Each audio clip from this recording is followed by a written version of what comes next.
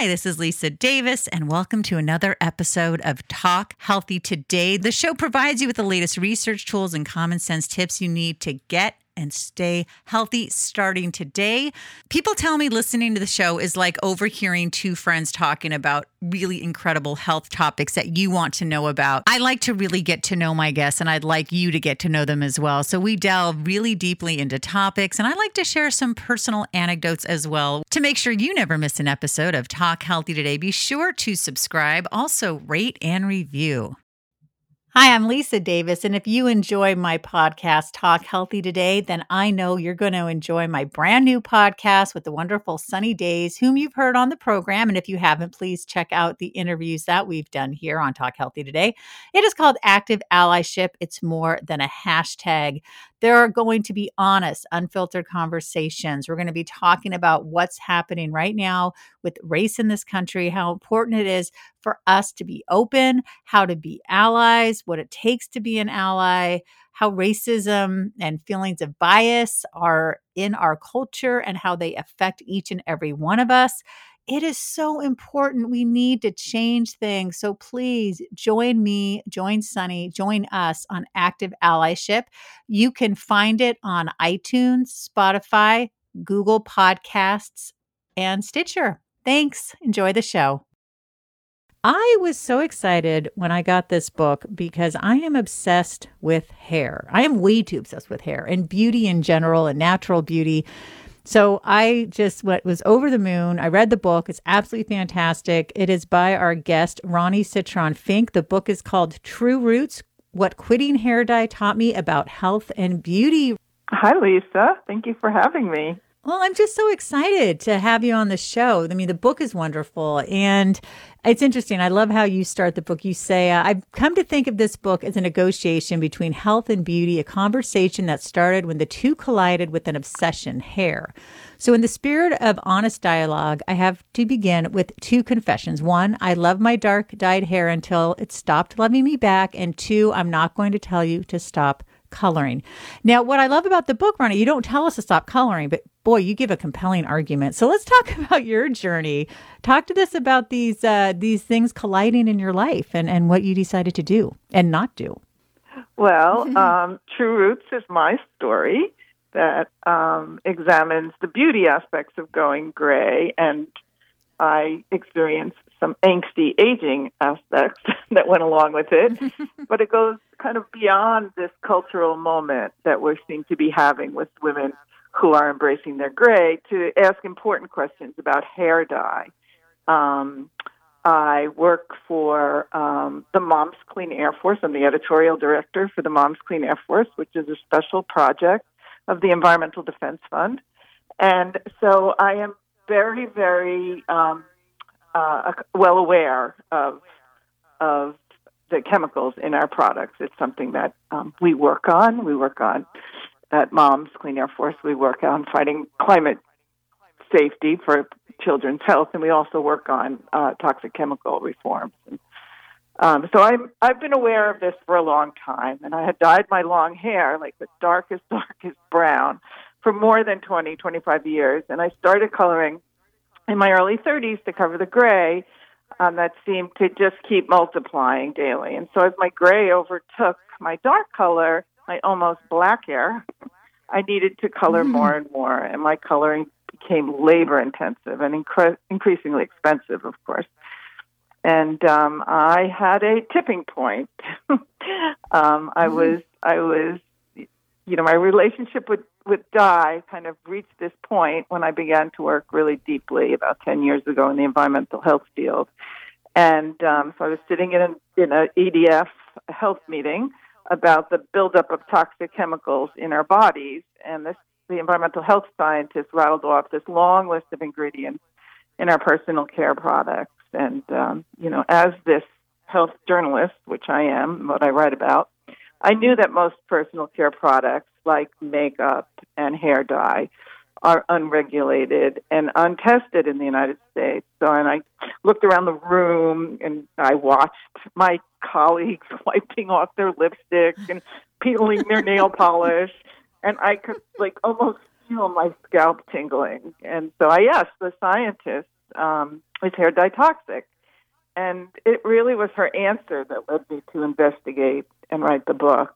She said to me, the economic success of hair dye collides so powerfully with popular demand, but once you get all of this knowledge, and once I did all the research, it really bolstered me to keep going, Gray.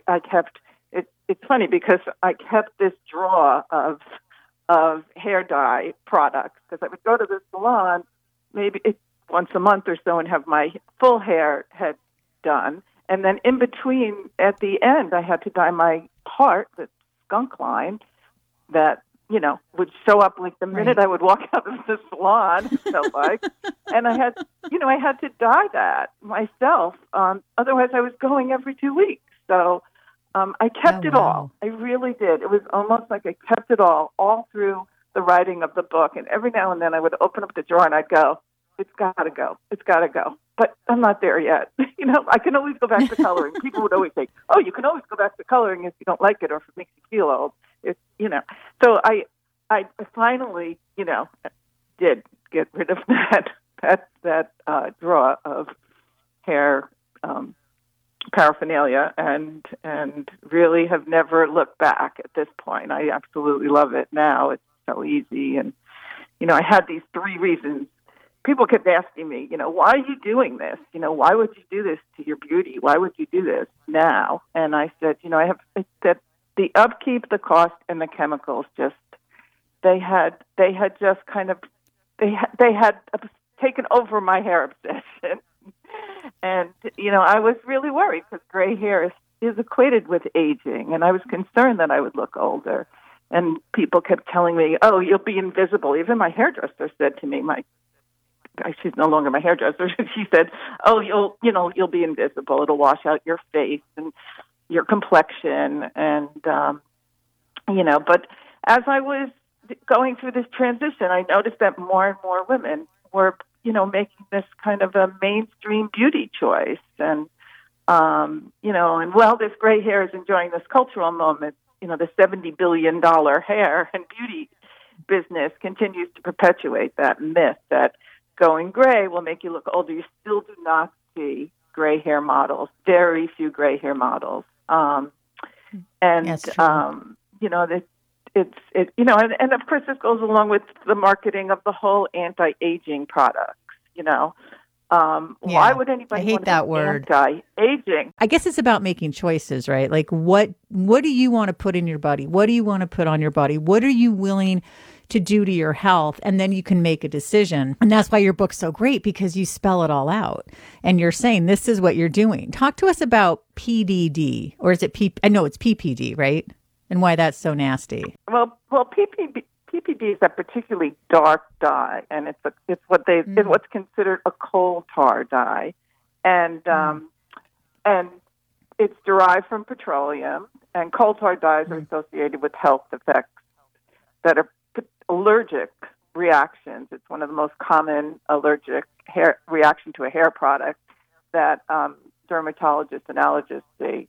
And it also has links to cancer. So, there are lots of chemicals concerned. That one particularly that, I found really kind of fascinating, because I dyed my hair very, very dark. And, as I started digging into it, I found the FDA had this kind of nifty coal tar hair dye safety checklist that, with 20 different things to do if you're using a coal tar dye. I knew nothing about this, and I kind of wager that my hairdressers knew nothing about it. I never had a patch test. Hair dye dripped into my eyes and caused stinging. I had no idea how long the dye had to stay on my hair. My colorist kept telling me that my gray was getting resistant and the dye needed to be left on longer. And, I imagine now that I'm, kind of traveling around and talking about the book and meeting with women, I'm finding that everybody's nodding their head. Yeah. When I scratch my head, I get dye on my, fingernails. And, I get migraines too. And I've had allergies. And, I'm starting to get some of these responses, and so it's really interesting. But PPD is one of the really, really nasty ones. There's ammonia is a pretty ammonia is in most hair dyes. You can find some that are ammonia free, but it's a potential endocrine disruptor. It's an asthma trigger, and one of my current hairdresser is actually a barber, which is kind of interesting. He was a hairdresser, but he was starting to have asthma. And as we were talking, and I read about this in the book, as we were talking, and I was giving him all this information, and he actually stopped dying. So it's almost like we had both had this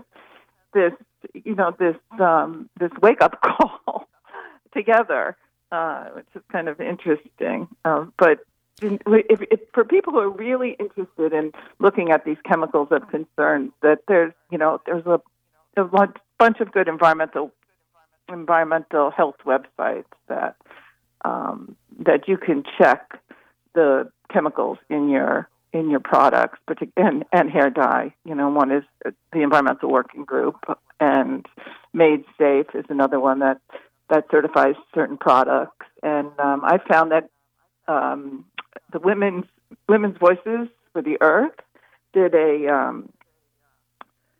a report, a very in-depth report called Beauty and Its Beast, and they looked at the impact of toxic chemicals on salon workers, which is where I found the most research was on salon, with salon workers, because they work with these chemicals every single day. And that's something to really check. But in terms of like the American Cancer Society classifies some of the chemicals in hair dyes as reasonably anticipated to be human carcinogens, and NIH cites hair dye as a major risk factor for certain types of cancer. I knew none of this, and it's really scary. Interesting that it's scary stuff. And Dominique Browning wrote the foreword for my book, and I worked closely with her, and she said, "Listen, we're racing for cures for heartbreaking diseases, and that we should also focus on another race, the race for causes. We need to know what caused these diseases." And that wasn't my ultimate goal for writing the book, but I certainly came up with some really eye-opening, revelations about, particularly, this kind of toxic brew of chemicals in indoor salons. Well, what's interesting is that one of the things I've noticed is when I've brought it up to different stylists, they're all like, "Oh, no, it's no big deal." I said, "Wait, how many keratins do you do a week? Or how many?" "Oh, I do them all day. I'm supposed to wear a mask, but I don't bother." And I'm like, "You really should. I can give you some information." No, I'm fine. Now, I'm not going to sit here and generalize all stylists. That's been my experience with like 3 or 4. But it scared me a little bit because I think it's that same thing of like, I don't want to really, this is my career. You're going to come in here and tell me I'm damaging my health. I have a family to support, or this is my passion. I love doing hair. What do you expect me to do? It's that same knee-jerk reaction of me of like, yeah, but I only keratin once a year. But I really do worry about these men and women who are in these salons and aren't taking the precautions they can take. And even with the precautions, you're still going to breathe it in. Most of the people that I've spoken to in the salon industry are like, whoa, they're really, I knew that, just like I knew I should wear gloves. I knew I should wear a mask. But the surveys have found that like 60% of salon workers suffer from skin conditions, and have decreased lung functioning and have higher risk of asthma, and all of these have low birth, weight babies. So what's really interesting to me, and one of the things that kind of was an overarching surprise to me, was that we really don't know how these chemicals like interact with each other. Part of the problem is, doing it once or doing it 1,000,000 times, or 6 times a day or however many times a week, doesn't necessarily predict the outcome of health. We just really don't know how these chemicals interact with each other. And we're all capable. We all use chemicals every single day. And obviously, the idea is to lessen these chemicals. And I felt like when writing the book, I understood that, that some basic understanding about how chemicals work doesn't necessarily mean that everybody who reads my book is going to quit hair dyeing. But it seemed like a transformational moment. And, as these kind of deeply ingrained beauty ideals about gray hair has become a little unhinged and seems to be shifting. So it kind of was my hope that knowing that we have this chemical hair print, what we're putting into our scalps, which is such a rich blood supply, can have an overall effect on our health. And I just thought, writing about it would make other women kind of ponder the possibility that there could be beauty after coloring. It certainly was for me. I wish I had done it sooner. Well, you did an amazing job. And one of the things, and you're going to have to come back, you only have a few minutes left, but one of the things we didn't get into is, I love how you write this. This is italicized. She's letting herself go. Let me be clear. As we move through life, we don't let our hair go gray. It grows gray. I love that. Ronnie, that is brilliant. And that whole idea of you're letting yourself go. It's just so maddening. Yeah. Listen, if it's not, there's a certain amount of empowering that goes along with this, and I think that it's really powerful to feel comfortable in your own skin. If it means letting your hair go gray, then you do it. If it doesn't mean letting your hair go gray, it won't seem much like a power move to feel self-conscious about, having this skunk line and having to feel older or whoever you feel. So for me, it's been immensely freeing. And it's made me feel stronger to know that I'm also protecting my health by lessening this kind of body burden or body pollution. But the journey to uncolor hair is different for everybody. And, I've noticed that, like, women around the globe, there's these Facebook groups, Going Gray groups, and Silver Sisters social media groups. And they're really, really fun to engage with because you really get to ask the questions and you see the transitions. It's a big, long transition, whether or not even if you cut your hair to a pixie, which I did not. I could not do that. Like I said, I'm too obsessed with my hair to cut my hair to a pixie. I just couldn't do it. But, so many people look beautiful with pixie haircuts. And, that's a quick transition, but you still have to get used to the fact that every time you pass the mirror, you look different. You look different to people, to your family, to everybody. And there's an internal feeling that goes along with that. And, I felt like that kind of helped me get through it all. Also, I write about some of that in the book, that you're not really alone. And, like I said, we are having this cultural moment where, you notice it. People who have read the book have told me, all of a sudden I'm noticing all these women with gray hair. Yeah. And it's like, yeah. I think it's beautiful. Mine does not, and I'm not, I literally have just a few on the hairline, like near my ear. That's amazing. You're lucky. You're one of the lucky I guess. ones. Yeah, but then I feel like I can't, if I want, is it going to happen later? I don't know. My mom didn't have any gray in her 50s until she got cancer, and unfortunately she passed. But once she lost all of her hair and then it grew back gray. My dad is gray, though. So I don't know, but it's just interesting because I look at these women and I think, wow, I'd love to do that. But I don't have any yet, or I don't have enough, but hopefully I will. But I think when I do start getting it, I don't want to go to hair dye. I want to save all my chemicals for my once or twice a year keratin. So, but anyway, you're fabulous. How can people, right? So how can people learn more about you, Ronnie? True Roots, again, is the book. Well, they can go to my website, ronniesitchenfig.com. They can certainly, I'm like I mentioned, the editorial director of Moms Clean Air Force, and that's momscleanairforce.org. And we write about toxic chemicals in our health.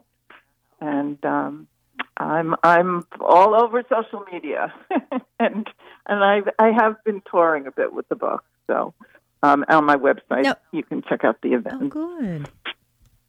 How long is your hair now? Because I love the hair on the cover of the book. Excuse me? It's beautiful. How long is your hair? Oh, my hair now? is long like that. I mean, it's long. It's a few inches past my shoulders now. Ooh. I write about it in the book how it had to be cut. I had to cut it because my daughter got married. My mother kind of was like, "You've got to cut your hair." Even you get to a certain age, and you still have your mother's voice in your head. And I did. I cut my hair. Kind of. My headshot actually is. Okay. The headshot that in the book is the day that I cut like the last crispy inch of hair off, and my husband snapped that picture, and great! I was so happy that I said I don't think I'll ever be that happy again. So it took about 2.5 years to get to that point. Wow! Hair it grows like a snail's pace. It definitely does. I wish we had more time because I wanted to say, I'm so glad you brought this up. You write, Black women are the most overexposed and underprotected to toxic chemicals and personal care products. You talk about the pressure in the workplace. 1 in 5 Black women felt the social pressure to straighten their hair for work, twice as many as white women. There's so many more issues, so you'll have to come back. Thank you so much for listening. Hi, I'm Lisa Davis, and if you enjoy my podcast, Talk Healthy Today, then I know you're going to enjoy my brand new podcast with the wonderful Sunny Days, whom you've heard on the program. And if you haven't, please check out the interviews that we've done here on Talk Healthy Today. It is called Active Allyship. It's more than a hashtag.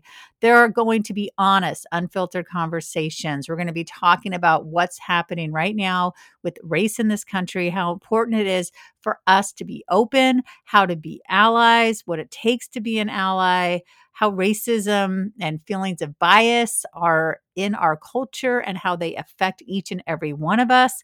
It is so important. We need to change things. So please join me, join Sunny, join us on Active Allyship. You can find it on iTunes, Spotify, Google Podcasts, and Stitcher. Thanks. Enjoy the show.